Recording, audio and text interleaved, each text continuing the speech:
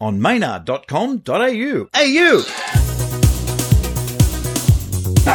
Finally, barking dogs. That's Boo Boo. We just come into Mark's place. Hi, Mark, how are you? So far, so good. How many dogs you got? One. That noise was coming from one dog.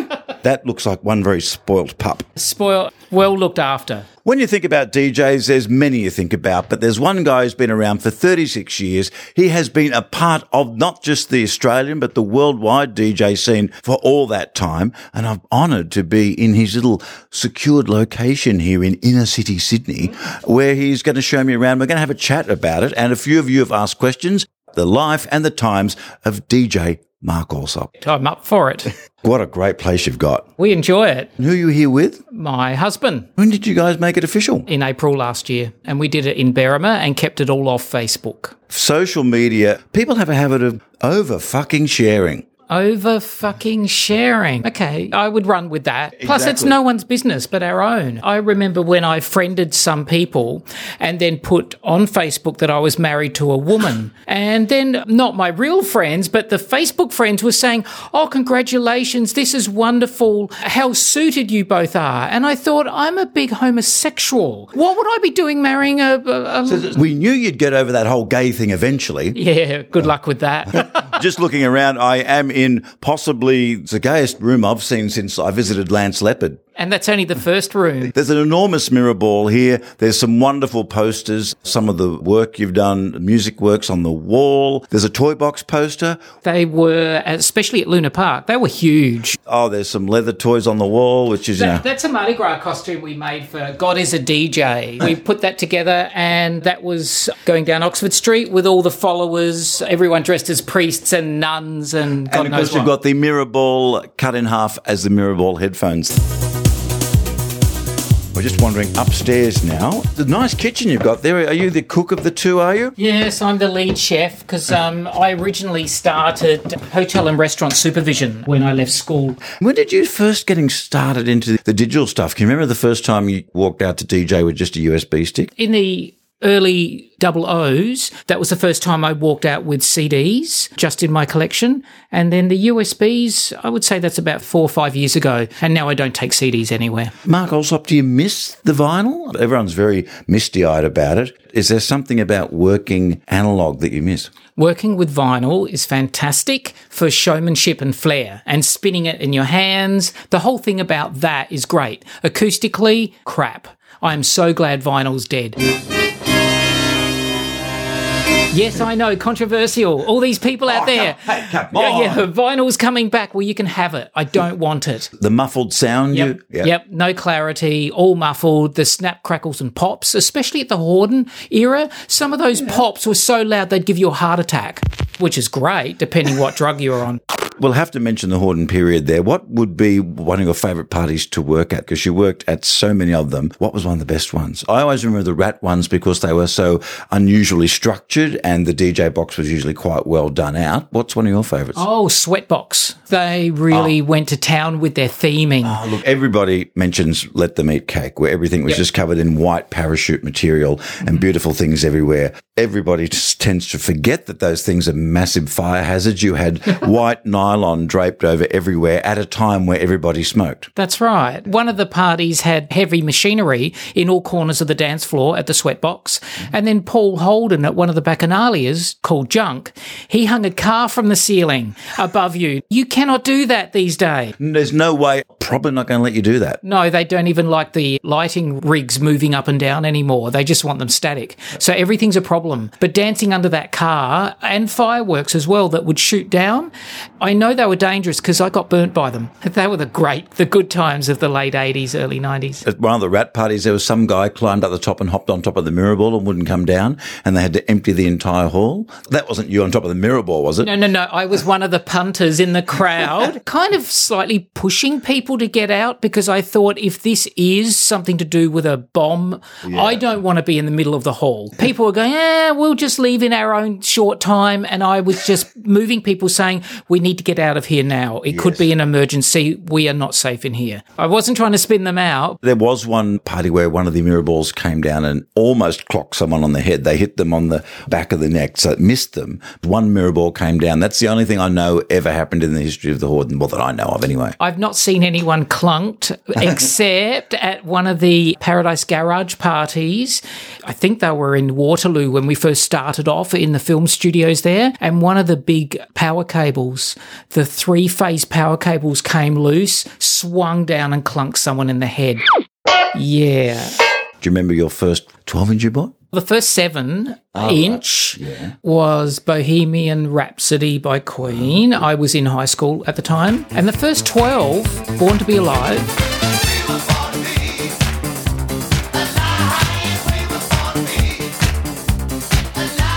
And a track called Chattanooga Choo Choo. Who did that one? No idea. I'll have to try and find that one. Is this the Chattanooga Choo Choo? Track 29. Or you can give me a shine.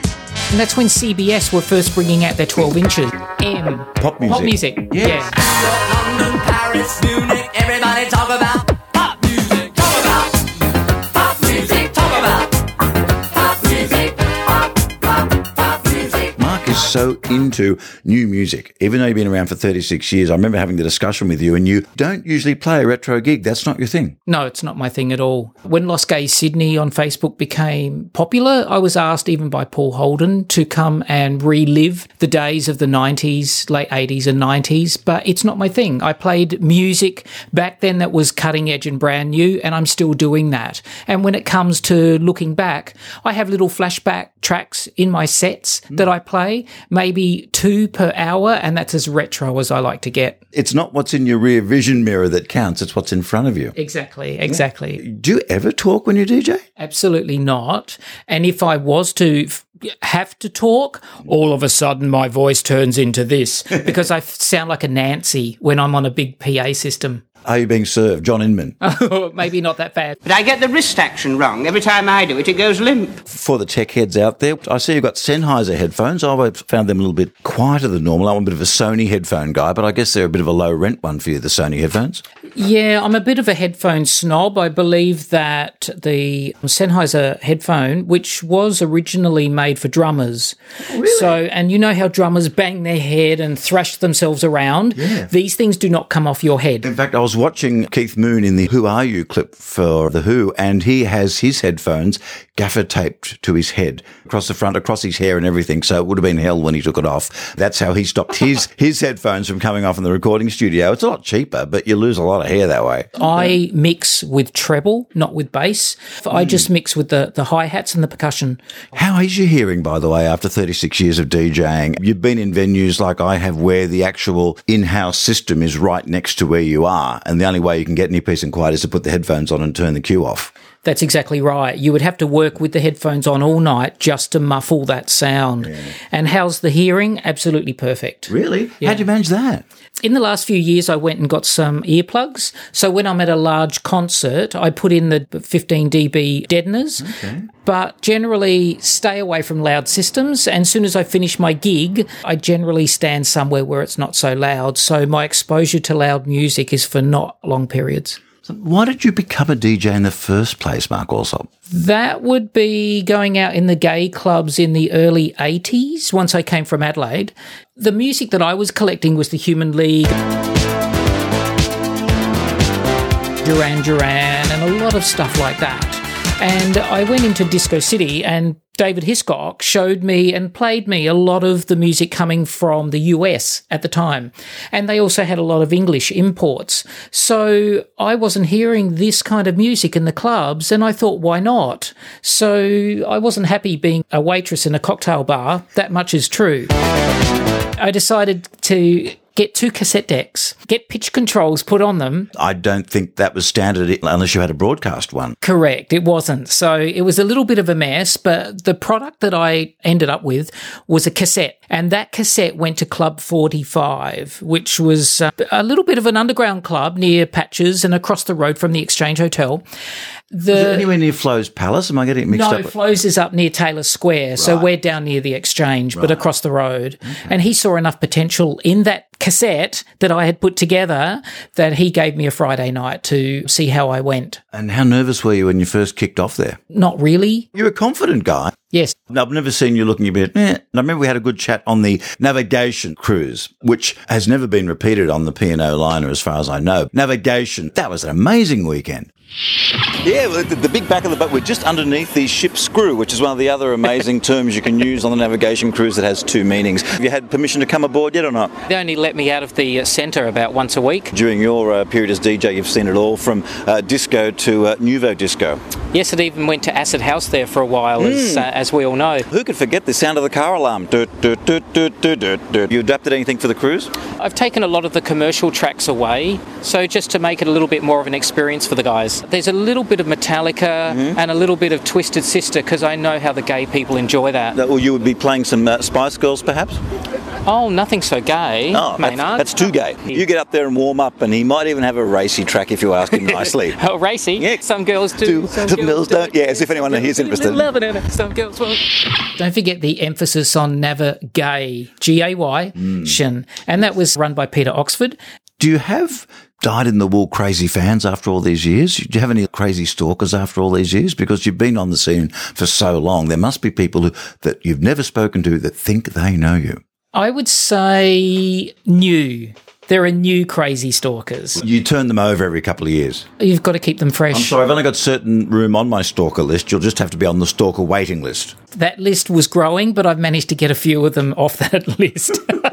Just to keep myself entertained. Club 45, how long did that go through into the 90s? Club 45, I think it was closed by the 90s. And speaking of club closures, as you walk down Oxford Street now, even on a Friday night, it's a bit sad. It's very sad. I was walking down there on Saturday night after one of my gigs, and most of the shops, the retail shops, were all empty. And I turned around, stood on the street, looked up and down, and all the shops were empty bar one, and this was near the Oxford Hotel. I could not believe it. Think back to the day in the late 90s or mid-80s, everything was open. It was a bustling metropolis that you would be in. The landlords have put the rent up, which is now happening in King Street, Newtown. Any shop that's going to open there, they haven't got the margin to make money. The only shop that's going to be able to make money would be a restaurant or something to do with food, because that has the markup. Retail clothing is one thing that's not going to be able to afford to be in King Street shortly. Food is making money at the moment, but food and nightclubs don't tend to go together. Sure, you have a kebab place, but that's about it, really. Or, what is it? The Crackling Pork place. There are so many people outside of that on a weekend. Crackling Pork is the new frozen yogurt, is it? Oh, it's more than that.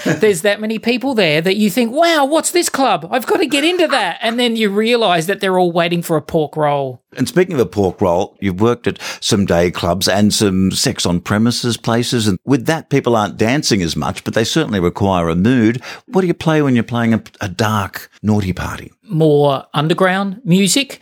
The best way to answer that is Whitney, Britney, Kylie, Madonna, Beyonce, Rihanna and Lady Gaga. None of that. Absolutely none of that. No one wants to be in the middle of it and going, this is it. Yeah, this time I know it's the real thing. Perhaps not. On my website, there's a podcast page, and there is some underground CDs there which are recorded live from some of these clubs. And most of that stuff, they're more about rhythms. So you can put that on at home and it'll just be like you're at Manacle or something. Oh, indeed. While we're on Manacle topic, there are 3 flashbacks to Manacle that I've uploaded on the site as well. So if you wanted to relive all that music back then, there's 3 CD length, 80-minute mixes up there. You are looking amazingly healthy and well. When I saw you on the navigation cruise, you look fantastic there. You've kept yourself well. Has it been a struggle to keep well? It's got its challenges, of course. And I was doing the Bobby Goldsmith Foundation auction the other night, and Shauna Jensen messaged me and asked me how I keep looking so young and well. And my answer to that is stand in the shadows when you go out. The answer is lighting and the lack of it. Indeed. It's awfully dark in here. Light is not your friend. You don't like being hit by lights while you're playing? I take my own lights with me to light up the work area. As for being seen in a club, I prefer not to be seen. And that's mainly because if you're seen, punters like to come up and ask you for stuff. And you know from your experience that it never ends well. DJs generally don't like requests, and people might think that's because we're arrogant. And yeah, that's true. But the other thing is that requests normally fall into two categories and only two categories. The first category is you're going to play it anyway. The second category is you're never going to play it. Am I right about that? Where do you think you are? Often you've got to remind them, you realise you're in a gay bar here. Asking for Jimmy Barnes is not really that appropriate, or Metallica is not going to go down well. And don't tell me it's what everyone wants, because I know damn well it's what no one wants but you. And could you please leave? Especially R&B. They don't like to hear, I don't play R&B. Most of us don't. So go to another club and just be happy rather than standing there and bitching at me. Do you think it's because everybody can have whatever song they want so easily now that going up to a DJ and asking for something and not getting something makes them feel disenfranchised? Yes, it's instant gratification. And at ARC, I have people coming up with their phone asking me. You've probably seen this, but describe this from the DJ's point of view, Mark Alsop. One thing not to do in a club, do not open your notes, type in what you want, and then hold it in front of the DJ's face, waving it around like a frantic monkey in 6 font. Something so small that only a 15-year-old could read it. Or the page in iTunes or your Spotify page as well. Yeah, one of my favourites is, what do you mean you don't have it? It's on my phone here, play that. Oh, come on. Like you're going to load their telephone live in a club? No, absolutely not. I personally rework everything I play. Everything that you hear me play, it's gone through my Pro Tools system and I've rearranged it. Often I'll put an intro on it and a mix out. And it gives you a longer mix-in time, obviously. It does, and I'm all about a mix-in. And often my mix-outs, which is when we're blending two pieces of music, my mix-outs run for a minute and a half. And even though a lot of people now just cut from one to the other, I make most of my music 1 minute and a half. Whether I use that is another thing altogether, depending what I'm playing. But it's very old school. What's the longest residency you've had at a club? Probably be the Civic Hotel from 2000 to about 2012 or 13. Was that downstairs? That was on the street level. I liked the street level because you could control the sound there and play a little bit more cocktail. We're mentioning how Oxford Street looks a bit abandoned at certain times, as does most of Sydney after about 11 o'clock at night lately. Do you think there's any solution to it, or do you think we're stuck with this for a few years yet? I can see in the news recently that they're talking about reopening Sydney. The clubs are now closing at 3, and our shifts used to go till 6 in the morning. DJs are now out on the street. Now, of course, did you work the Phoenix Bar, which was getting started at 5 or 6 in the morning? First of all, we were at Manacle, and as you know, Manacle started early 00s, and I worked from day one there right through to the very end. That was the first day club that I was at. Once Manacle closed, I then went and did the day club at the Exchange Hotel called Rising. There's nothing like that at the moment, is there? Not to my knowledge, no. And the cops they're after us. So you do not want to put something like that on because they will be there on the first couple of weeks to make sure it doesn't happen again. We've seen lots of drugs come and go over the decades and people getting out there and partying. I always feel that it's one community that can take their drugs and their partying better than most others. Generally, yes. But once the GHB, once that came out, nasty. And that was causing a lot of people to collapse on the dance floor. And once the ambulances are called to the venue, that's when the cops get involved. This was all happening when the one punch things were happening. It was a crescendo. So do you think that that was more a danger to the scene than methamphetamine, ice? To the scene, yes. People going from 0 to on the floor without much warning. Absolutely right. And by your terminology, on the floor, that's literal. They were on the floor and they were scary and their eyes would pop out of their head. So at Manacle, we did some training on G overdoses as the staff. We could see if someone was going to drop, was the term, and we would alert security immediately about that. Back in the Horden days, in the late 80s, if someone had 2 E's in a night, you'd go, oh, gee, you're going a bit hard. And now you hear about the festivals that are during the day for a start in 40-degree heat, and they're having handfuls of these things. Yeah, I totally agree. How we're living at the moment is quite negative. So to have a good time, you don't just pop one. That's just part of the culture. And I think it's no longer about education. How have you gone with the changing terminology and the political terminology in the gay and lesbian subculture world? Because you say the wrong thing and you can get in a lot of trouble. Yeah, I'm one of the old school people. Gay Mardi Gras, that's what it was. Lesbians identify with gay. They always have. And now we've got all the subdivisions. And I think now we're all trying to be so perfect and subdividing that it's pulling us apart. Some trans people who have a problem with drag queens, for example. Who doesn't? A drag queen will steal your eyeliner. Indeed, as long as it's not the liquid eyeliner. It was a great loss to the DJ scene with Paul Holden because he was actually getting back into it again and doing some more DJing. I think he had some great stuff ahead of him there, unfortunately, and we lost him. The history of Paul and myself, Paul and I were at the Bacchanalia parties.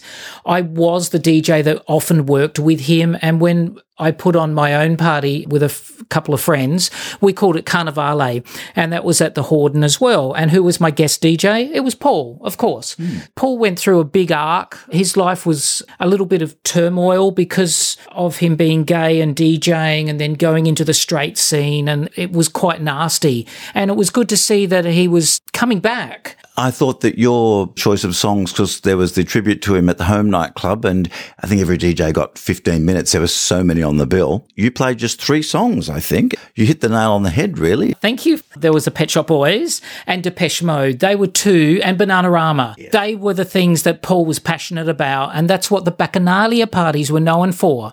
Mind you, when a lot of the other DJs played, there was no reference to his early life at all. Yes, it was more like the rave period. It was the rave period. So I was glad I was at the beginning of the night because then there was a chronological order to his life. It was a great celebration. Mark Vick had it organised. It was actually streamed live. The video of it was available for months afterwards. I think on my website there's a bit of my set on there, if not all of it. MarkAllsop.com, you can get podcast, regular audio, and there's lots of photos of you with people around the scene. And as people were mentioning to me on the Lost Gay Sydney page on Facebook, you might see yourself there or with someone you know. Yes, indeed. And every time I release one of those pages, which is about 20 people on there, I tag them on Facebook so that they can see that they're live on the site. You're not all about looking backwards, but you have got a history there that just has to be acknowledged. All the posters of every party I've ever done in the past 35, 36 years, there's a poster there of every party.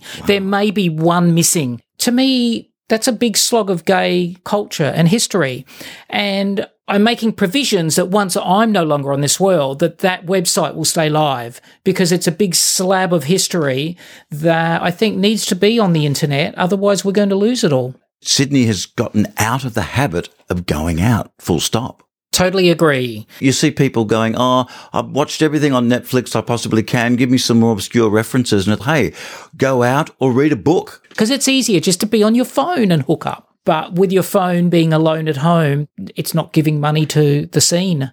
You want to name check a couple of the DJs you've worked with that people put out of their mind or haven't thought of for a while? Make people go, yeah. Most DJs don't work in the scene for 36 years. Back in the early 80s, there was Stephen Cribb that worked at the Midnight Shift and John Hardage, and Stephen Alkins. Now, there was one that when we started the Mad Club at the site in Victoria Street, the first DJ that was on with us there for a number of months was Bill Bob Morley. Oh, Bill. So Bill and I worked at the Civic Hotel for many years in the cocktail area. That was interesting. And that was after his famous Blue Danube Waltz. Well, he's known for that, but he was also known for playing bird noises over his records as well. He always used to do that at the Mad Club, would play some bird noises or some sound effects over the regular music occasionally. Oh, okay. So I had a fart CD. I would play a couple of those randomly at the Horden, quite loud, and then look completely innocent. So I don't think I ever got caught. A couple of people know about that. But another one that's really good, I find, is to find a very generic cell phone ringing tone and put that in at a low level and see everybody go for their phone, or that ding Apple noise that means you got a message or something like that, and see everyone go for the phone. That was always a good one. I used to enjoy on air when I was on Triple J playing a cat meowing in the background, and everyone who had a cat would just think their cat was nearby. That was always good. I think the siren is the best because then you watch the clubbers run for the door. A barking noise. Depends what you're into. Oh, now, have you had much furry action? Because you've played in a few of these dark clubs. Is anybody turning up in furry costumes yet? No, I've watched a couple of videos which are Educational videos about furry dress-ups. And no, I can't say I've had any I do the Bears. Lots of the Bears work. They don't need a costume. I was honoured to one year play a dance for them, and it was just the best audience ever. I agree, absolutely. Some of the leather events I've done, we have the guys dressed as dogs, pups. yes. That's about the most dress up I can see. They have great muzzles too. Have you seen the other end? I probably haven't looked closely enough. Wagging tail. Mm. You mentioned the sweatbox ones were always great, always immaculate, and Richard Weiss was doing the design for them, wasn't he? Yes, indeed, he was, yes. Yeah. Would the Pet Shop Boys be your favourite group? No, Mark Arman, Soft Cell. Still right. Yeah, definitely. Now, do you think we'll ever see him out here? I hear he doesn't like travelling all that much. Well, he got as far as Bali. Get out. I know. Do you think he would have just... Yeah, well, you're almost here for... That is very odd that he wouldn't come this far. There may not be a bigger fan base. I know in Europe he's number one in a lot of the countries there. But as soon as he comes here, I think he would have to be on a double bill, triple bill. I'm thinking put him on with Jimmy Somerville, or does him and Jimmy Somerville get on enough to be on the same bill these days? Who knows? After that I Feel Love debacle when they recorded that.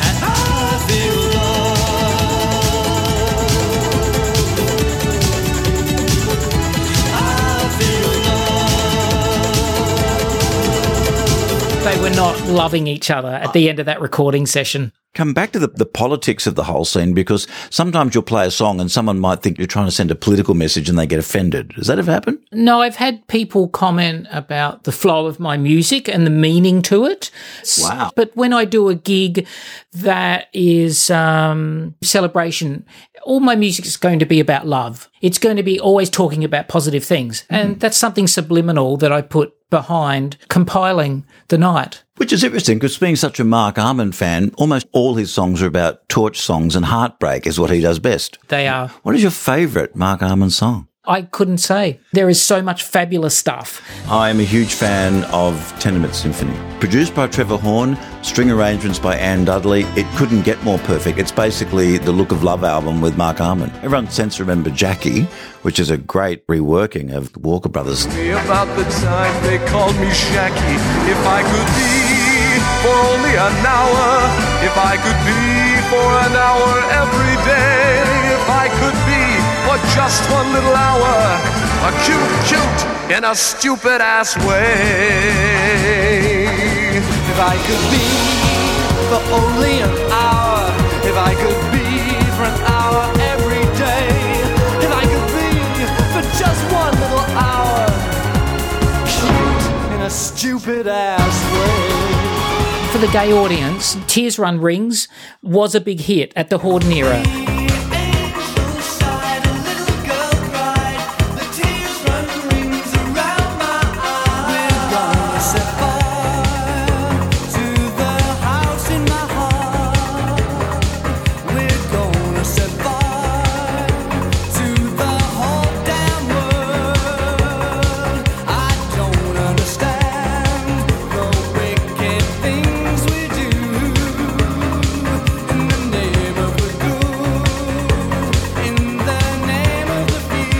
Jackie came after that. His big hit from that album was My Hand Over My Heart. I was living in Brisbane at the time, so I would close my big part sleazeballs with My Hand Over My Heart. Is there a remix of it? Or Oh, yeah, there was a remix, and that was a Trevor Horn production as well. My hand over my heart, a heart that's filled with love, a love that can lift the soul, divine worship forever, amen. Left to My Own Devices by the Pet Shop Boys is one of my favourites, and that is full-on Trevor Horn production. I remember starting the Pride party in '89 with 2 copies of Left to My Own Devices, and not many people had heard it, and I mixed the intro for a couple of minutes until the kick drum came in. That was one of my most favourite moments of listening to Left to My Own Devices and seeing the crowd, because you could hear it was Neil singing and it was the Pet Shop Boys, but it was a new album, so a lot of people hadn't heard it. I get out of bed at 10:30, phone up a friend who's a party animal, turn on the news and drink some tea. Maybe if you're with me, we'll do some shopping. One day I'll read or learn to drive a car. If you pass the test, you can beat the rest, but I don't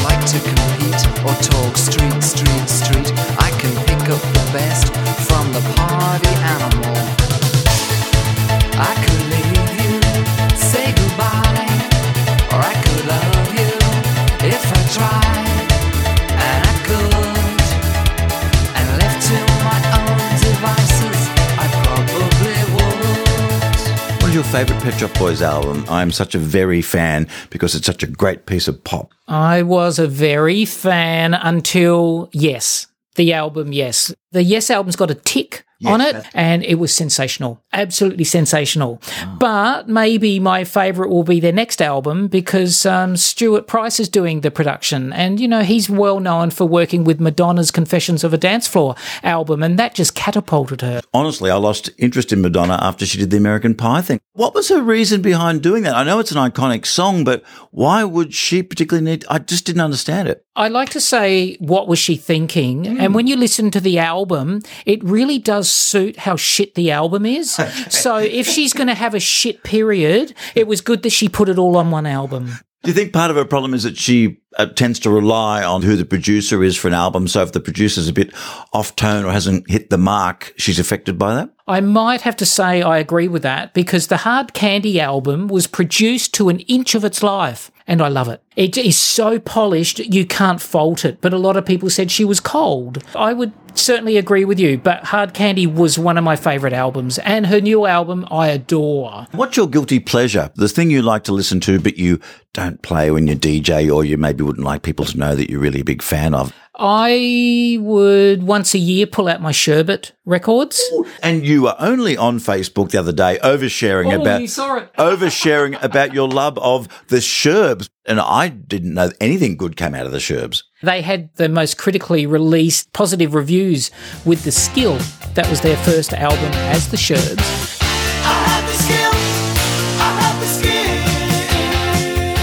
And then they did the second album called Defying Gravity, and that was just sensational. A lot of the hard rock had gone, and they'd put a lot of synths in. I loved that blending.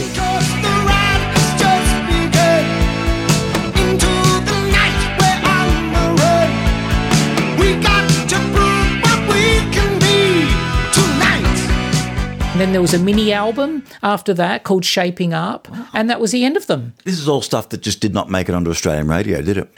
They wanted more, how's that, Child's Play. They wanted that sound, that Oz rock sound, and the band had matured and changed, and I had done that with them. How's that? You missed the ball, I caught you out. How's that? Now that I found where you're at, it's goodbye.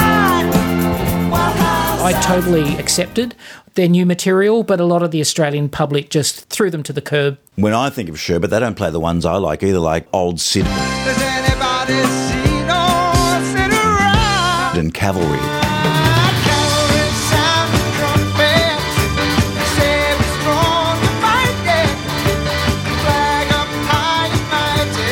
Cavalry ride. You might find that's Daryl Braithwaite and not Sherbet. Now, how come people don't come to you a bit more often, getting you quoted in the gay press? Of course, your musical knowledge, because it's obvious you have a lot of musical knowledge of 36 years. How come no one asks you stuff? Because you might have answers people are scratching their bum about most of the time. On my site, there's a section there called Press. You'll find that there are books, about 4 books that I've been quoted in now, and the latest one was the Central Station. Music Wars, I highly recommend that. Pretty much everybody in the scene for the last 20 years is in it. I've even got a small bit. Oh, yes, I noticed that fell out earlier, your small bit. Yeah, I hid it from the dog. There were 15 record shops in Darlinghurst at one stage there in the 90s, and I think we're down to 2 now or something. Yeah, that became a day that you would go from, we even had them in the city. I first started work at Disco City with David Hiscock. Try and describe to the no record shops around person what a day would be like, because it'd be like a Wednesday or a Thursday where everything arrived at the shops. What order would you do the record shops in to find what sort of records? Back then in the 80s, it would be Disco City. That would be first, and then Red Eye Records would be the second, and that was more for English imports. Yes. And then Central Station opened, and there was also Good Groove, and Good Groove was in the Westpac Plaza, I believe, and they sold a little bit more left of centre stuff, so not fully commercial. You would check those 4 out. It would always be on the release day that you knew a shipment was coming in, because there would be every other DJ there as well grabbing. Actually, who do you think's been the biggest DJ overall in Sydney over all the years? I think Stephen Alkins had a very, very big chunk of the gay community, and he's now up north and a little bit retired and doing parties up there. He comes to mind straight off. What was the absolute wildest party where you went, man, this is the most hedonistic thing I've ever been at? Some of the Paradise parties were crazy. They were crazy. And I must say, there have been times in clubs that have been so out of control that I've almost been scared for my life, that things are going to teeter-totter and end up a complete mess. But luckily, it's not been at a big dance party. That's been more of the culture that I found in some of the clubs I've been in. Questions here from the Lost Gay Sydney. And do you think we have lost a time that will never return? I would say absolutely. Of course, because every couple of months I flush my music out, and every period that features that music is only for a certain time. So if you're coming out and Katy Perry's the top of the pops, and now it's Madonna at the moment, and then it'll be someone next week. As we move along, there's always those times that will never be repeated.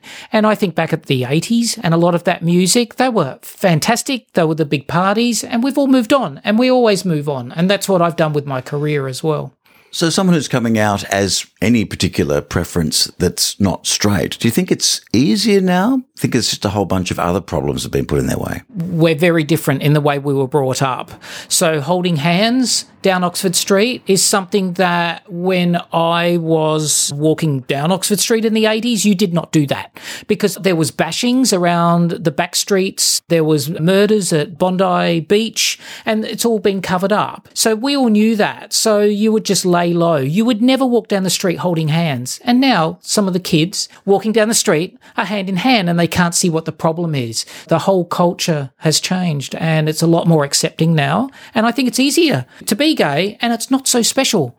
And so is that good, not being so special? Because back then, even before I came out, a lot of people were going to Enzo's wine bar up in Paddington. That sounds like there'd be a bit of ouzo being drank there. Who knows what was drunk there? That's when being gay wasn't, you kept it undercover, and you didn't really tell people. You didn't wear flouncy shirts down the street, and you just conformed. Yeah, there are many things that go on nowadays, and you're damned if you do, you're damned if you don't.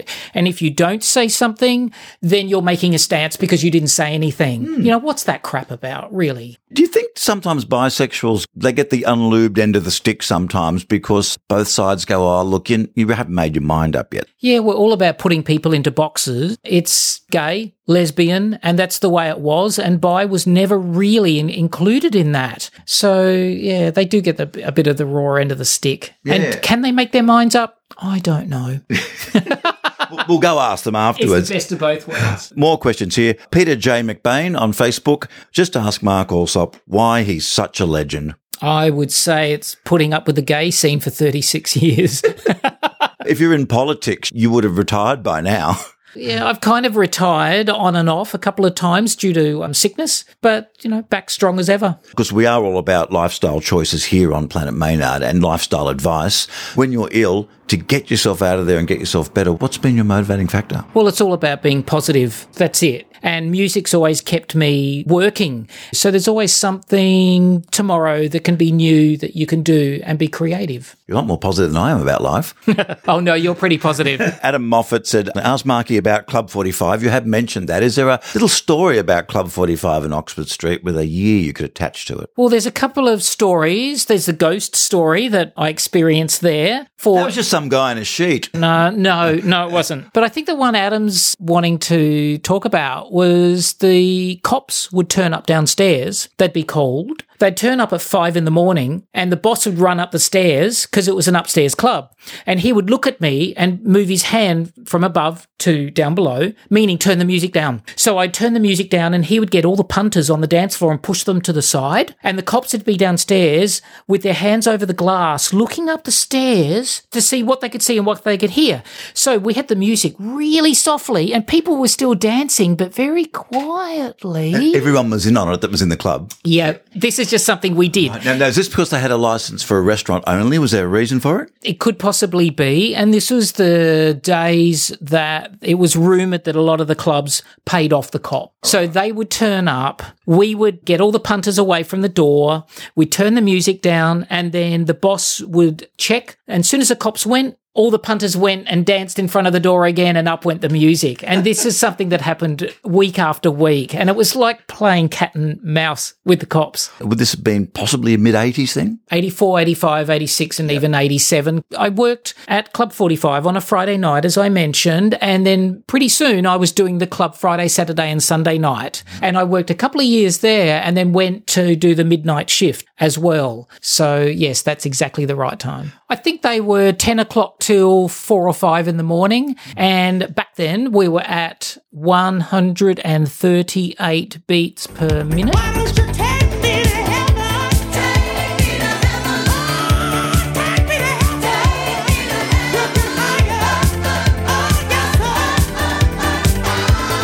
Gone back to about 115 in some zones, hasn't it? Yeah, I sit at around 123. Why 123? It just seems to be a nice cruisy level, and it's fast enough and energetic enough in some of the music that you can dance to it. And if you don't want to dance, it's groovy.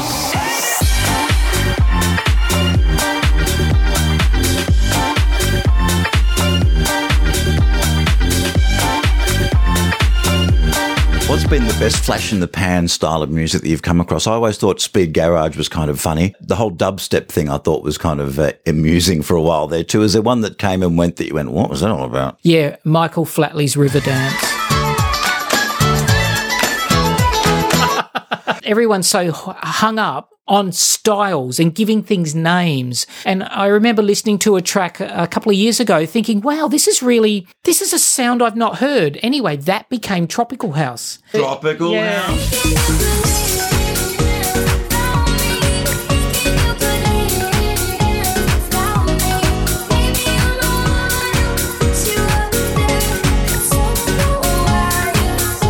I just play what I play, and then it's other people that give it names. There's so many new terms that come out for about 2 minutes. My favourite, and still is and always was, is Handbag House.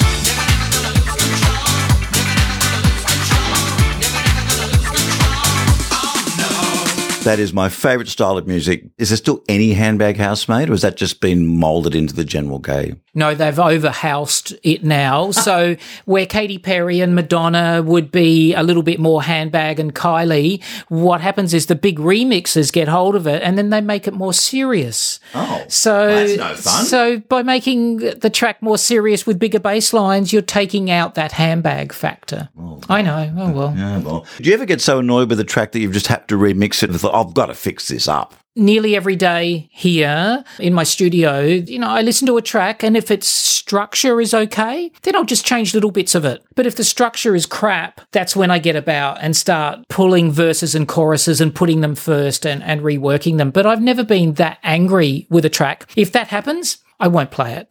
Got another great question here from another legendary, Steve Gordon. Yeah, Steve used to do the lighting at Bacchanalia parties, late 80s. Would it be like $3 million to hire a really pissy laser for one night? Oh, yeah, those lasers, they were expensive back then. Let's go, oh, featuring 5-watt lasers or something now that everyone's got in their lamp at home. Yeah, and you could possibly have a picture of a dog running if you were lucky. But the dog wouldn't be running very fast. Well, yeah. But they used to make nice laser tunnels, Bud. I always thought that was good. They'd fire it off into the smoke. You stick your hand in and out like a Frankie Goes to Hollywood clip. And of course, we had the tunnel in King's Cross that was a salubrious venue for a while. Yeah, I did a couple of nights there near the close of it. I know 2 Unlimited did their album launch there. Oh, 2 Unlimited. Oh. There's no limit. There's no limit.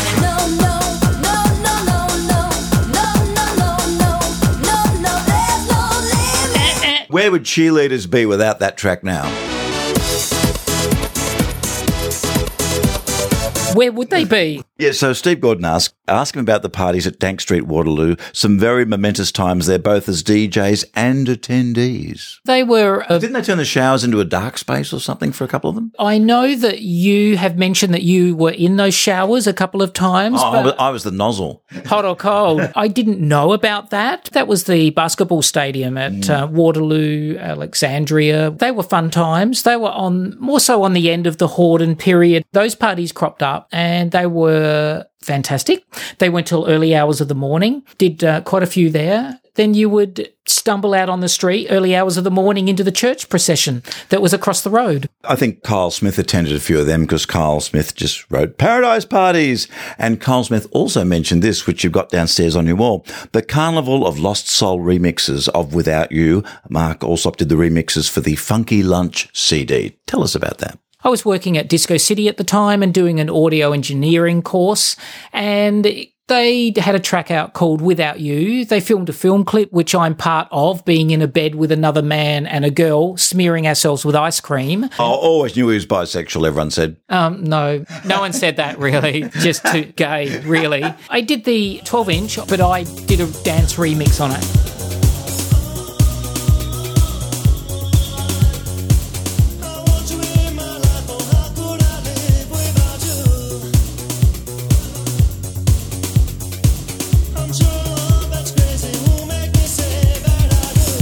Mind you, I passed that course with a distinction, hurrah, and got a 12-inch out of it. And then Ian and myself sat in the back of Crown Street when Disco City moved to Crown Street near William Street. And I would go in every day with a bag full of samples, and it would be stuff like Too Unlimited and a lot of the almighty stuff that was getting released around then. I was at DJ Sveta and myself argued about this on our breakfast show on 2SER all the time on a Friday morning. I was a huge fan of the Almighty label. Sveta, not so much because they were so cheesy, but I love the Almighty label because it did what it said on the box. It did indeed. They even did ABBA covers.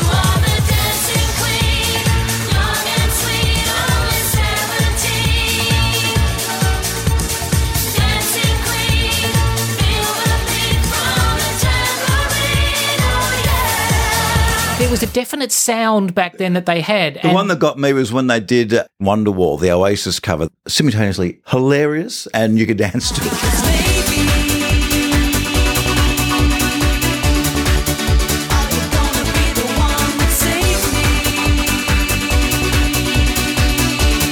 A lot of people liked that kind of style, especially back then. So are there many of those Funky Lunch CDs around, or they'd still go for a bit on the open market, do they? Now and again, I get someone popping up on my website asking about it. So generally, I'll copy my copy and send it to them. Have you heard this phrase? I had your CD in my collection, but I lost it in the divorce. What I've had are people putting them in iTunes and throwing the CD away. And to me, that CD is a part of gay history. Yes. You don't throw that in the bin. And I bet you they didn't rip it as a WAV file.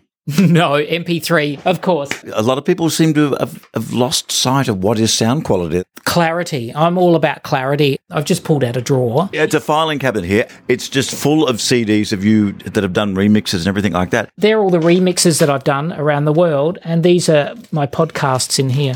And how often do you put a podcast out these days? At the moment, I'm too busy reworking all my music to sit at home and do a podcast. It's getting into late afternoon here in the secure location of which DJ Mark Alsop is. I'm just going to briefly look around the room here that we've got. And as a huge Mark Almond fan that he is, I look around and what's this? Keychains and Snowstorms, the Soft Cell Story. That's a collection of 40 years of recording music. That one's an 8 CD box set. I can tell it's one of your prized possessions. When you go out to a concert that's even vaguely groovy, you'll see Mark there somewhere because I've bumped into you at Human League, Pet Shop Boys rather famously. And if you'll see back on the Planet Maynard RSS feed, you'll see Pet Shop Boys. And it's mainly me talking to Mark Alsop in front of the main speaker, I got to say, while we're enjoying the show. Is that probably the best you've seen the Pet Shop Boys when they came out for Vivid? That was the best ever. The sound system was sensational at the Vivid event. The venue was smaller, more compact, and the stage production was fantastic. And being taped to the wall, I still laugh about that. Absolutely brilliant. Did you manage to meet them over the years, did you? I did actually. They wrote a book called It Couldn't Happen Here, I think, and Neil and Chris signed it for me. We were in London at the time. With the book signing, I was much younger and they were too busy perving at me. You could have put your shirt on for a book signing. Well, why start now? But I remember that Neil signed the book and then elbowed Chris, and Chris looked up at me and they both looked rather gaga at me, and that's how I got my book signed. That was rather nice. Before we go, we've got lifestyle tips. And for those out there thinking of being a DJ, what's the one thing you should take into it? Should you really check your ego at the door, or is that part of being a DJ? Oh, God, no, you're absolutely right. 1, check your ego at the door. 2, don't expect to get paid well. It's been about 11, 12 years without a pay rise. Well, no matter how much I think that the wage that we get here in Sydney or Australia is not very good, I'm reminded that the San Francisco wage is a lot worse. All right. So I have found out how much they're getting paid there, and it's atrocious. You should choose a track for us to finish on. We've looked over your entire 36-year history here. And by the way, there's a beautiful Pride poster from New Year's Eve 2001 overlooking us. You got the photo of yourself leaning forward there so we can see all the pecs nicely as you're DJing. I didn't pose for it. These were taken by photographers. So of course, yes. I know it looks like supermodel material, but I was just working. What song am I playing next? I don't know. People ask me all the time, what are you playing for us tonight? And I say, well, I'll make it up as I go. And they look at you like you're mad. And I say, well, I don't plan my set before I come out. What is your standard reply to someone who asks you for a request, even if it was something you were going to play anyway? Have you got a standard reply? After 36 years, you must have some snappy ones. GFY. Go fuck yourself. I'm actually okay with people. I just say, if I've got it here, I will play it, but I don't bring everything with me. And that's when they slam you with a cold chisel request. Right. And I just say, I'm afraid you're in the wrong club. Like we said at the beginning, you're going to play it anyway, or there's no fucking way you're going to play that song. You never do. Or I've already played it. And then often they want to say, well, I didn't hear it, so play it again. Gayest song ever. Man, that is just the gayest song I've ever known or played. Apart from Pet Shop Boys with Go West, completely camping that song up. It is uplifting. It is. Life is peaceful there. There in the open air. Baby, you and me. This is our destiny.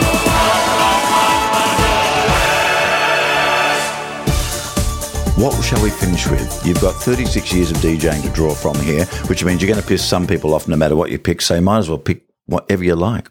I have no idea. It can be something new that you've discovered. It can be something from that drawer over there. And no one is going to say it's your favourite. It's just going to be something to go out on. Haven't even talked about the Ghost of 45. Oh, no, that would take a while. Whenever you bump into Mark, go, what was that bloody ghost thing you're going on to Maynard about? And then there's a possibility that you will be haunted by them. I'm haunted by enough ghosts already, real and imagined. Tell me, what would you like us to play? I would have to go with the new Soft Cell remixes. Mark, also, it's been great talking to you, and tell us your website and what page they should have a bit of a look at there, because you're always putting new stuff up there all the time. I put a chart up there every 2 weeks. You're making your own countdown chart. I love that. And it also shows you on there what are the mixes that I've worked on. markallsop.com. Let's have some of this soft cell. And thanks for talking to us here on Planet Maynard today. I've had a lot of fun. Your dog's been very patient. We're going to take some fabulous photos around the place now. Been meaning to talk to you for so long, and we will talk again. Look forward to it. Sunday morning, going slow. I'm talking to the radio. Clothes and records on the floor. The memories of the night before. Out in clubland, having fun, and now I'm hiding from the sun, waiting for a visitor, though no one knows I'm here for sure. Dancing, laughing, drinking, loving, and now I'm all alone in Betsyland, my only